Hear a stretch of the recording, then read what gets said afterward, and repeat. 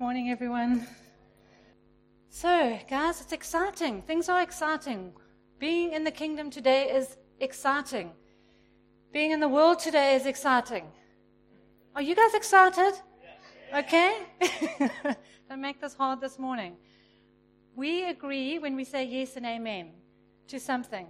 Okay? And so I've bought a message that I love what Paul did over there, heaven on earth. And I'm talking about bringing heaven to earth. And I love that it lines up with everything that's going on in Pinetown and the outreaches and getting us equipped. So you can't sit here and say, well, there's nothing really for me to do.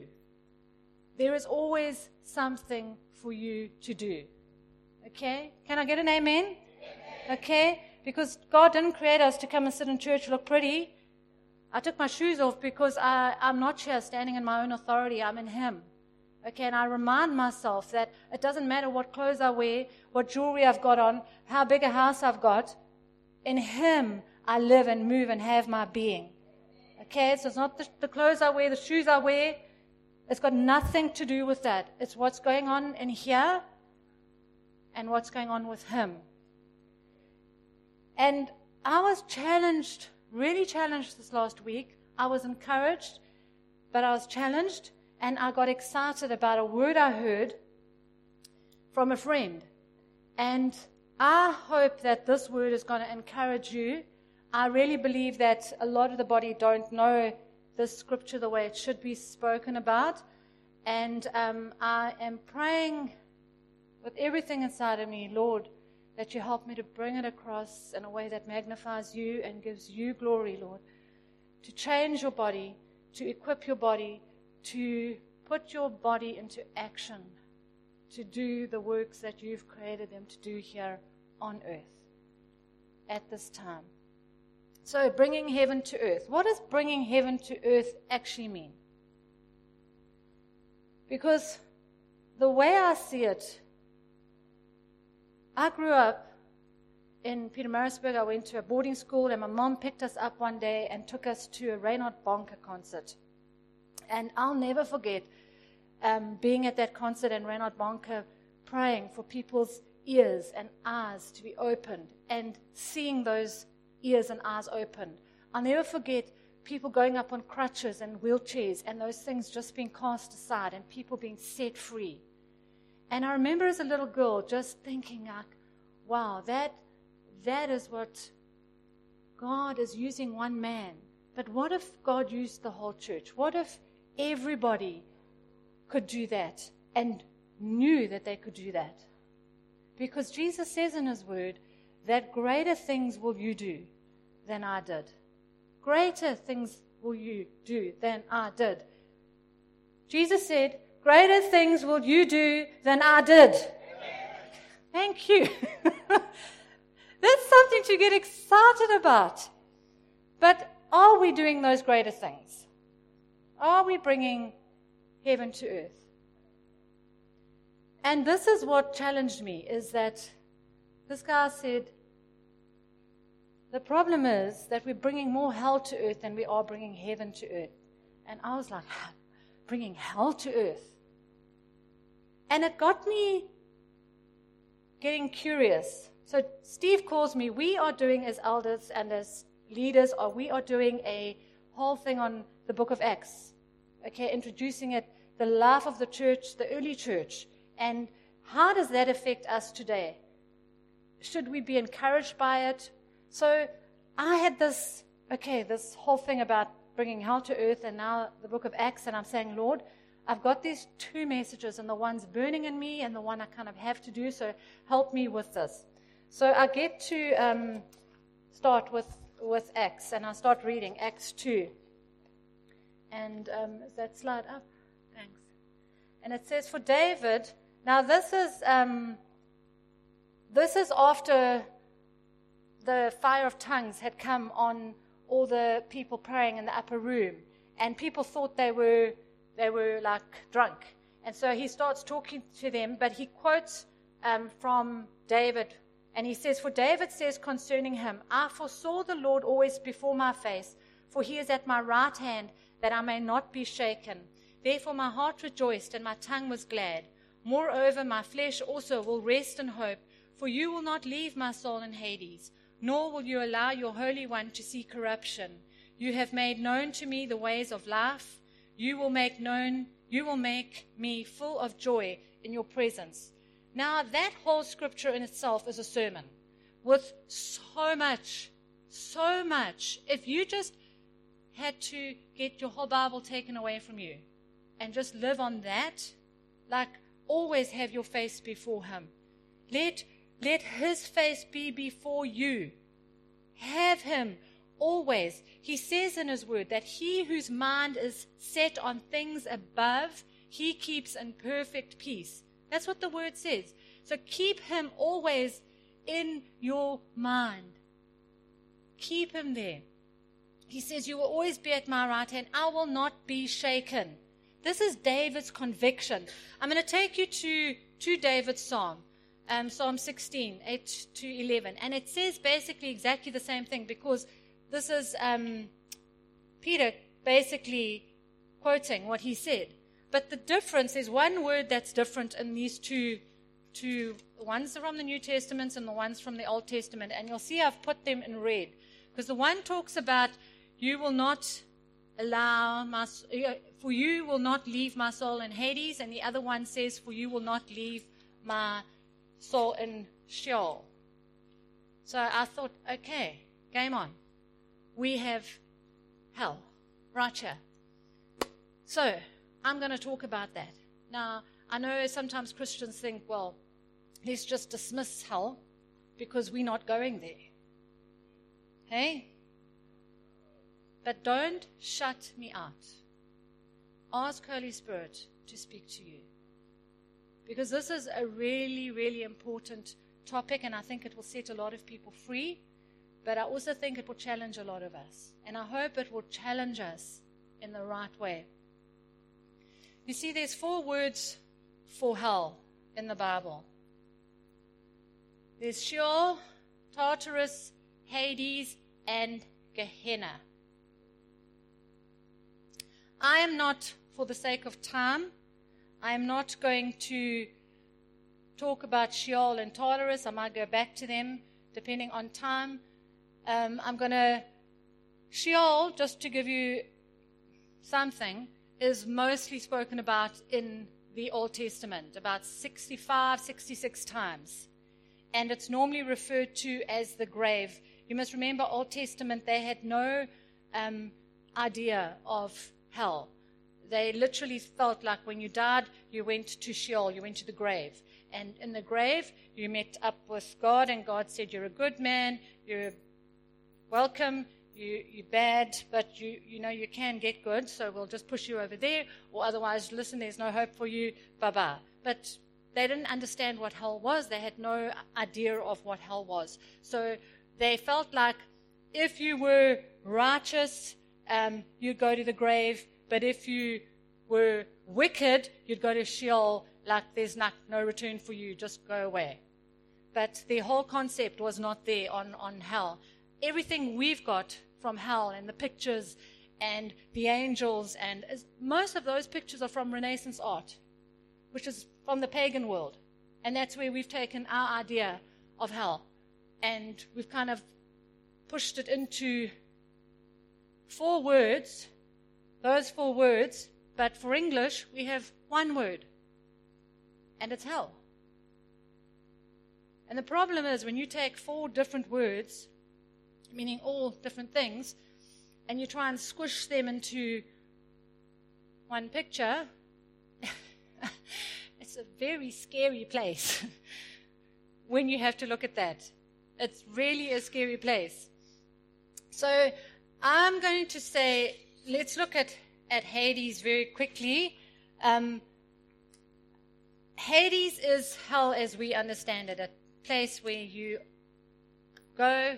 Lazarus was in hell, not Lazarus was in hell, the rich man was in hell and looking up to Lazarus and said, oh, please can't you just give me some water, dip your finger, and I'll even dip it in your soil. And basically, that is hell from a Hades perspective. Jesus only speaks about it 3 times.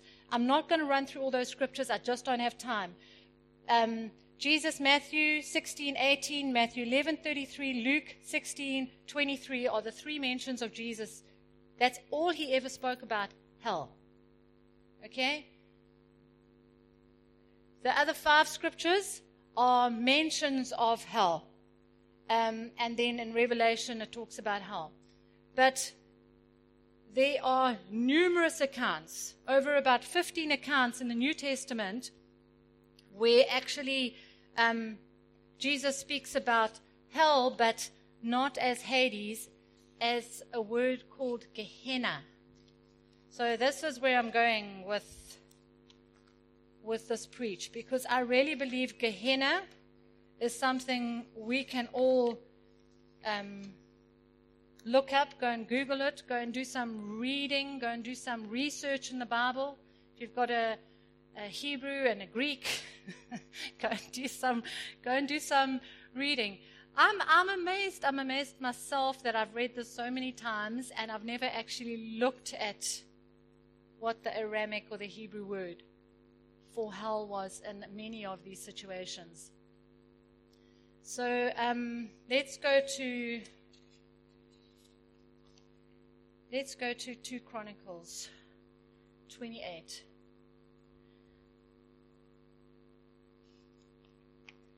So the first mention of Gehenna, just to fill you in, the valley of the son of Hinnom, that is actually taken from the Hebrew. And that the word there is actually Gehenna if you translate it directly. Okay, so when it talks about Hinnom, it's actually Gehenna. So it says there that he burned his children in fire. Okay, according to the abominations of the nations whom the Lord had cast out before. So this was an evil king that came along and decided they were going to get an idol. And it's actually the Gehenna is on the southwest border of Jerusalem. And they made this idol, put this idol up there. And what they did is they cut his fingers off, like a big, I think like gold idol, cut his fingers off. And so his hands were like this, made a hole for his nose, his mouth, his eyes, his ears. And then they burnt fire behind him. So that when this fire burnt, the fire came out of his fingers, out of his nose, out of his eyes. So he looked like pretty terrifying. And so they would take their children and sacrifice them to Gehenna, or give them to Gehenna. And they'd take their little children and they'd put their babies on his hands. Now this is fiery stuff. Little heads on the hand here and bum on the other hand. There's your baby. And it would sizzle. And they would have like drums, ding, ding, ding, ding, ding, ding, going so fast, like 5 drummers drumming drums, so that you wouldn't hear the wailing and the crying of those babies.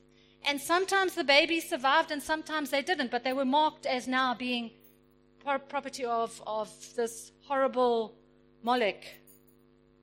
And this was an abomination to God. It was not part of God's heart. It was not who he was. If you go to the next slide, it's Jeremiah.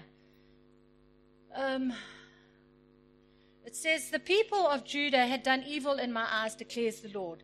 They have set up this detestable idols in the house that bears my name and have defiled it. They have built the high places of Torith and in the valley of, and then again Gomorrah, to burn their sons and daughters in fire, something that I did not command, nor did it enter my mind. And yet we blame God for much of the things that happen in the Old Testament. That was not God's heart. It didn't even enter his mind that we should give our children to these things. And what eventually happened is that another king came along, Josiah. Sorry, if you want to go back to Josiah. It says Josiah, he saw these things and he was like, no, these things are not going to happen. So he tore down all these temples. But now they had this place called Gomorrah that they were like, well, what do we do with this place? So they said, okay, well, why don't we take all our town rubbish to there? Take the town rubbish over there. Because this is 5 generations of children being sacrificed. Like horrible, horrible stuff. No one wants that land. I'm in property. I'll sell property. Trust me, no one would want to buy that land. You gave it away for 1 cent. Like horrible stuff gone down there. So the only thing that they could do was give it to the town for their rubbish. But you've got the Mediterranean Sea on the one side, and of course the prevailing winds would bring the smell across the city. And there was this horrible, stinky smell. So they thought, no, this is not going to help. So then they decided that they would burn it, okay? And to keep it burning continually, they put sulfur and brimstone. And that sulfur and brimstone burning kind of like ate up the odor. So there wasn't that odor anymore. So you've got this big rubbish dump burning all the time. Sulfur and odor. And eventually what happened is that the poor in the town that could not afford a grave for their loved ones would take their beloved ones there and literally just throw them onto the fire to let them burn. Because they couldn't afford to go and find a piece of land to bury them. And so you had this wailing. Then you had dogs coming and ravishing. So you had biting, wailing, gnashing of teeth, a fire that continuously and does not go out. Remind you of anything? Hell. That's what we think of hell. Because that's what all the art down the centuries has made us think that's what hell is. And yet it is a place called Gehenna. So Jesus, when he spoke to a lot of the people that came to listen to him, were good people. And he spoke to them. And this is what he had to say to them about this place.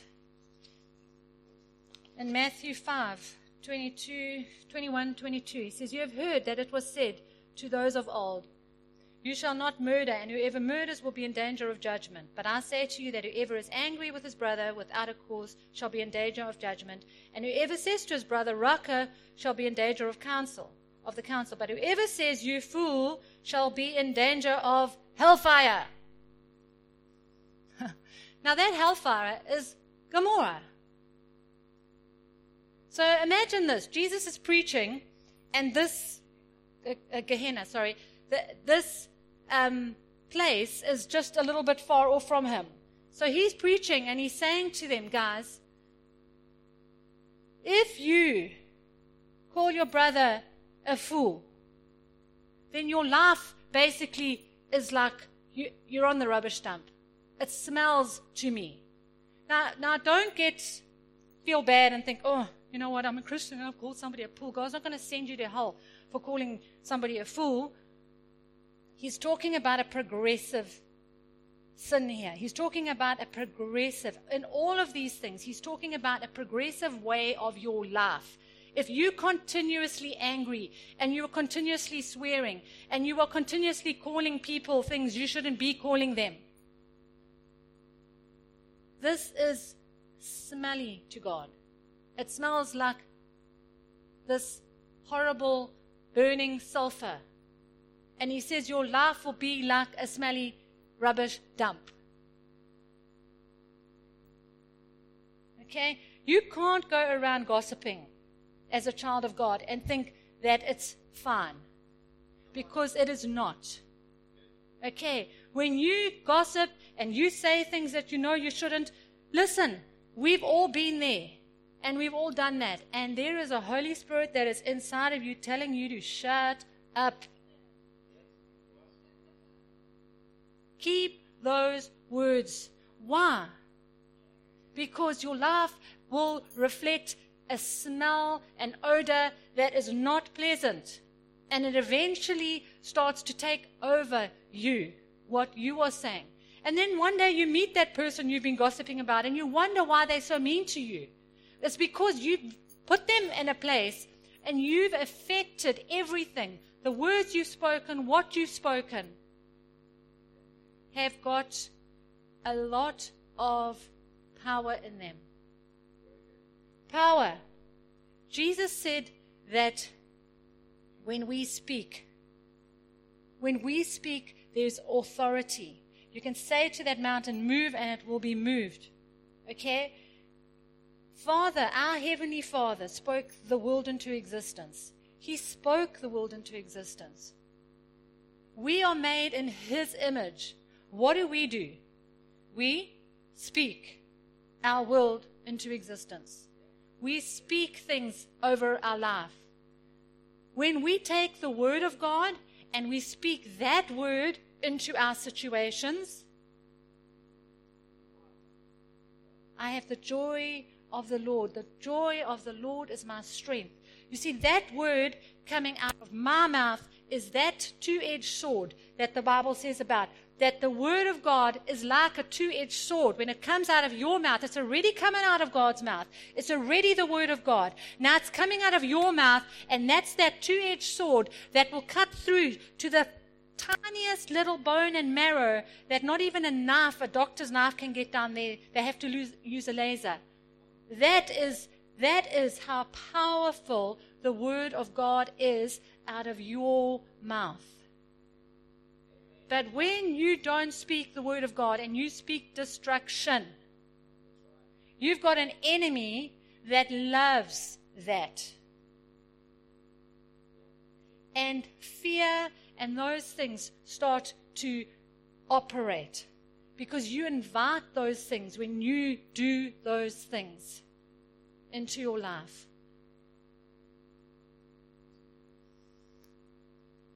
Let's go on to another one. Matthew.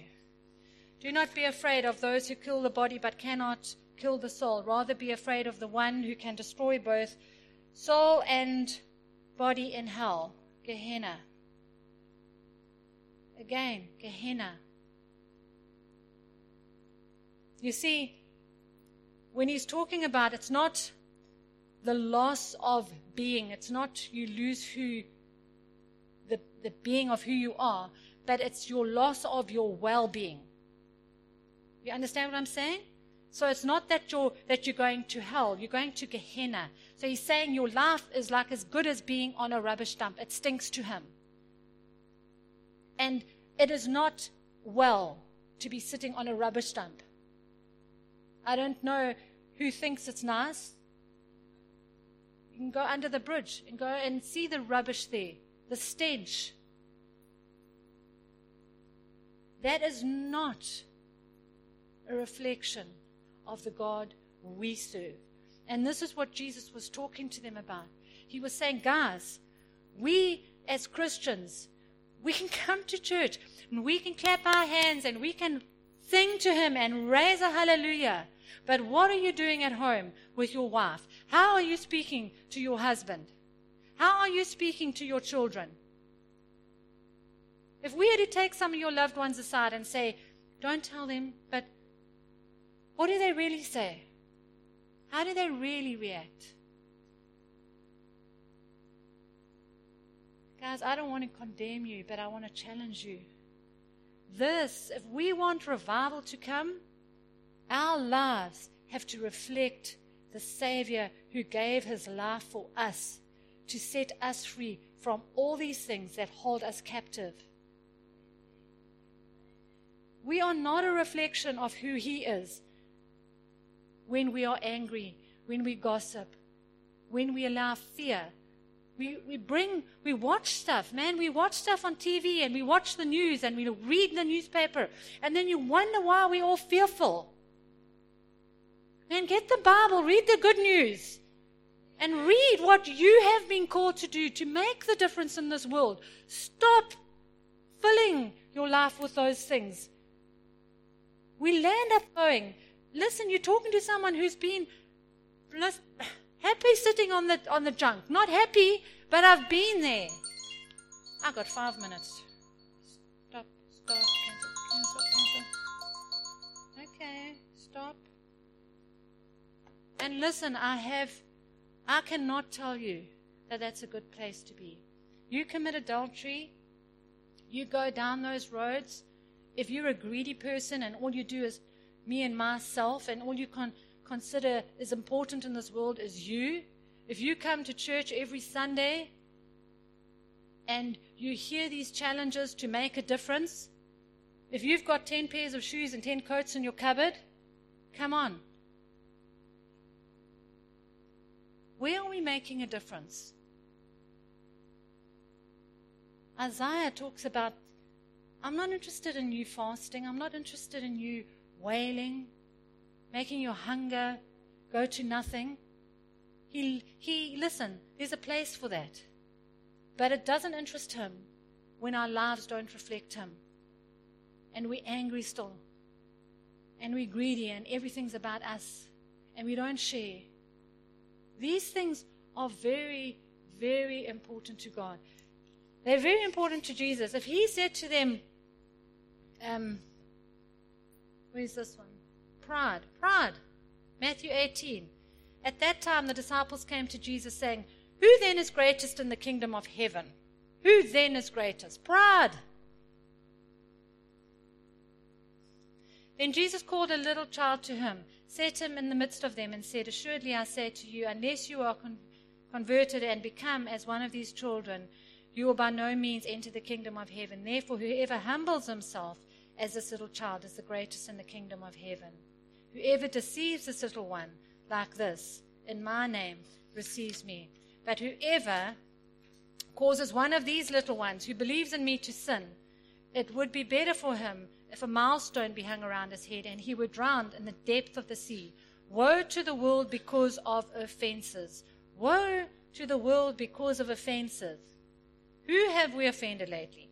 For offenses must come, but woe to the man with whom the offense comes. If your hand or foot causes you to sin, cut it off and cast it from you. It is better for you to enter into life maimed rather than having 2 hands or 2 feet. Guys, this is a metaphor, okay? He's not saying, for goodness sake, don't go and cut out your eyes and your legs. Okay? He's talking to us and saying, listen, this is how bad it is. This is how serious it is to God. And if your eye causes you to sin, pluck it out and cast it from you. It is better for you to enter into life with 1 eye rather than 2 eyes, to be cast into hellfire, Gehenna, again. These things are very serious to God. Greed.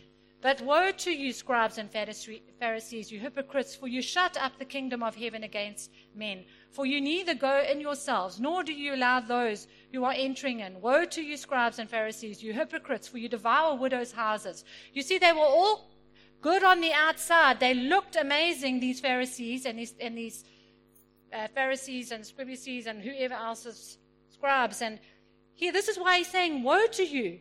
You are so good looking on the outside. He actually said to them, you're like all painted white, but on the inside you're a tomb painted white, but on the inside you're dead man's bones.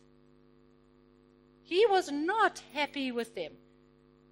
Looked all good, paying their tithes and doing everything that made people feel less than.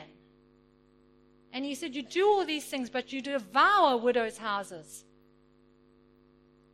Greed is something, therefore you will receive greater condemnation. Woe to you, scribes and Pharisees, hypocrites, for you travel land and sea to win one proselyte, but when he is one, you make him twice as much. So you get one person saved, and when he is one, you make him twice as much the son of hell as yourselves.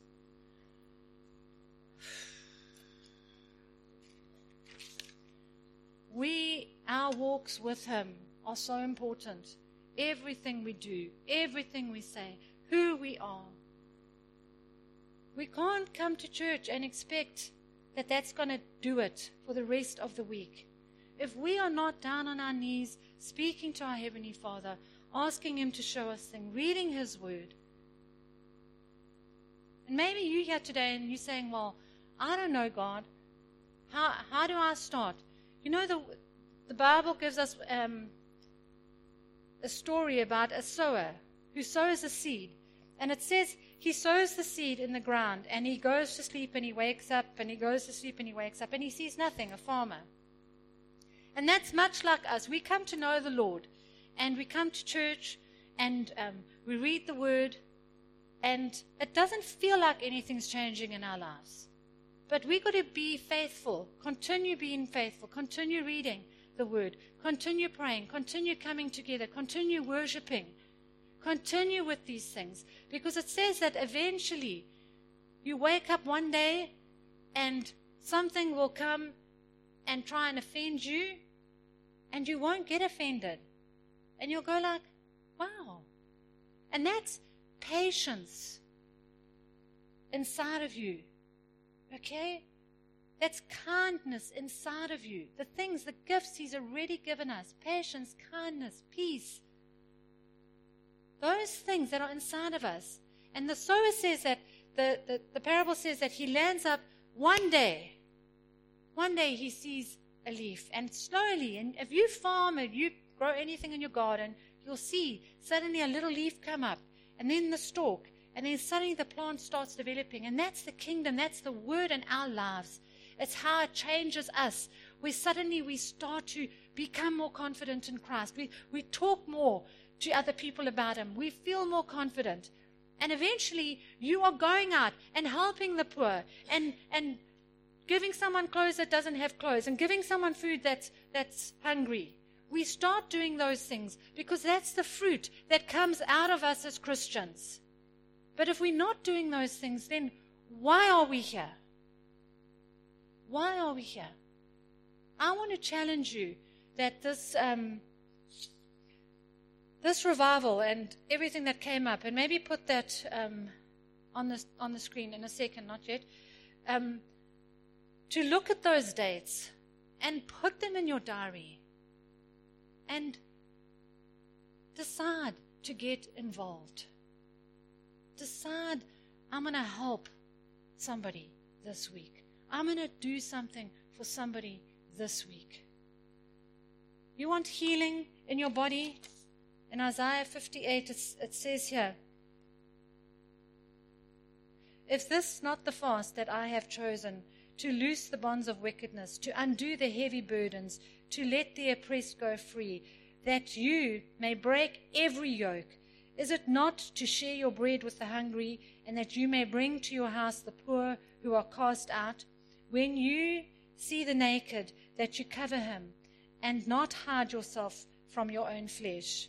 Then your light will shine and break forth like the morning. Your healing shall spring forth speedily, and your righteousness shall go before you. The glory of the Lord shall be your rear guard.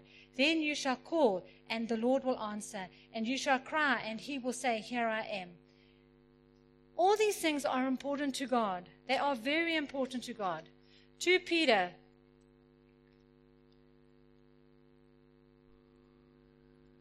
His divine power has given us everything we need for godly life through our knowledge of Him who called us by His own glory and goodness. Through these, He has given us His very great and precious promises, so that through them we may participate in the divine nature, having escaped the corruption of the world caused by evil desires. Guys, it's through His word, it's through Him, it's everything He has given us. He promises. If you go further on, He says, for this reason, make every effort. He's telling us, for this reason, to make sure that you stay in contact with Him, doing these good things. For this reason, make every effort to add to your faith goodness, and to goodness knowledge, and to knowledge self-control, and to self-control perseverance, and to perseverance goodness, and to godliness mutual affection, and to mutual affection love.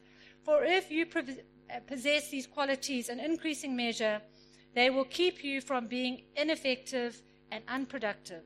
Keep you from being ineffective and unproductive. Which I'm sorry to say that, but a large majority of the church are ineffective and unproductive. Let it not be said of us, Yahweh. In your knowledge of our Lord Jesus Christ, let us not become ineffective and unproductive. Make every effort to have your faith, to add to your faith goodness, to goodness knowledge, to knowledge self-control, to self-control perseverance, and to perseverance godliness, and to godliness mutual affection, and love. Love. For God so loved the world that he gave his only begotten Son, that whosoever would believe in him would have eternal life. Are we loving one another? Are we loving our brothers? Are we loving those that are in need? Or are we rushing home to our lunch and forgetting about everybody else for the rest of the week?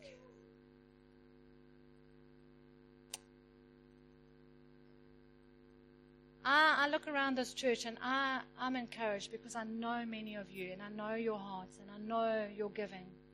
So I know this word doesn't have to make you feel bad, but I do want it to challenge those that are not doing anything. Your Heavenly Father loves you, and when you give of yourself, listen, there is such an abundance of joy that comes when you give of yourself that no one can describe that to you. It's not about giving up something. It's about giving what you've got and letting the Lord multiply it. And when you do it, you will see miracles. You're not seeing miracles? Get out and do something. You'll see miracles. That's what the church needs. That's what we need, is people doing something for the kingdom. Not because we have to, but because we want to. Okay. Are we good? Don't live on Gehenna, guys. Live a glorious life because he is good and he loves us. Can I pray for you guys? Let's stand.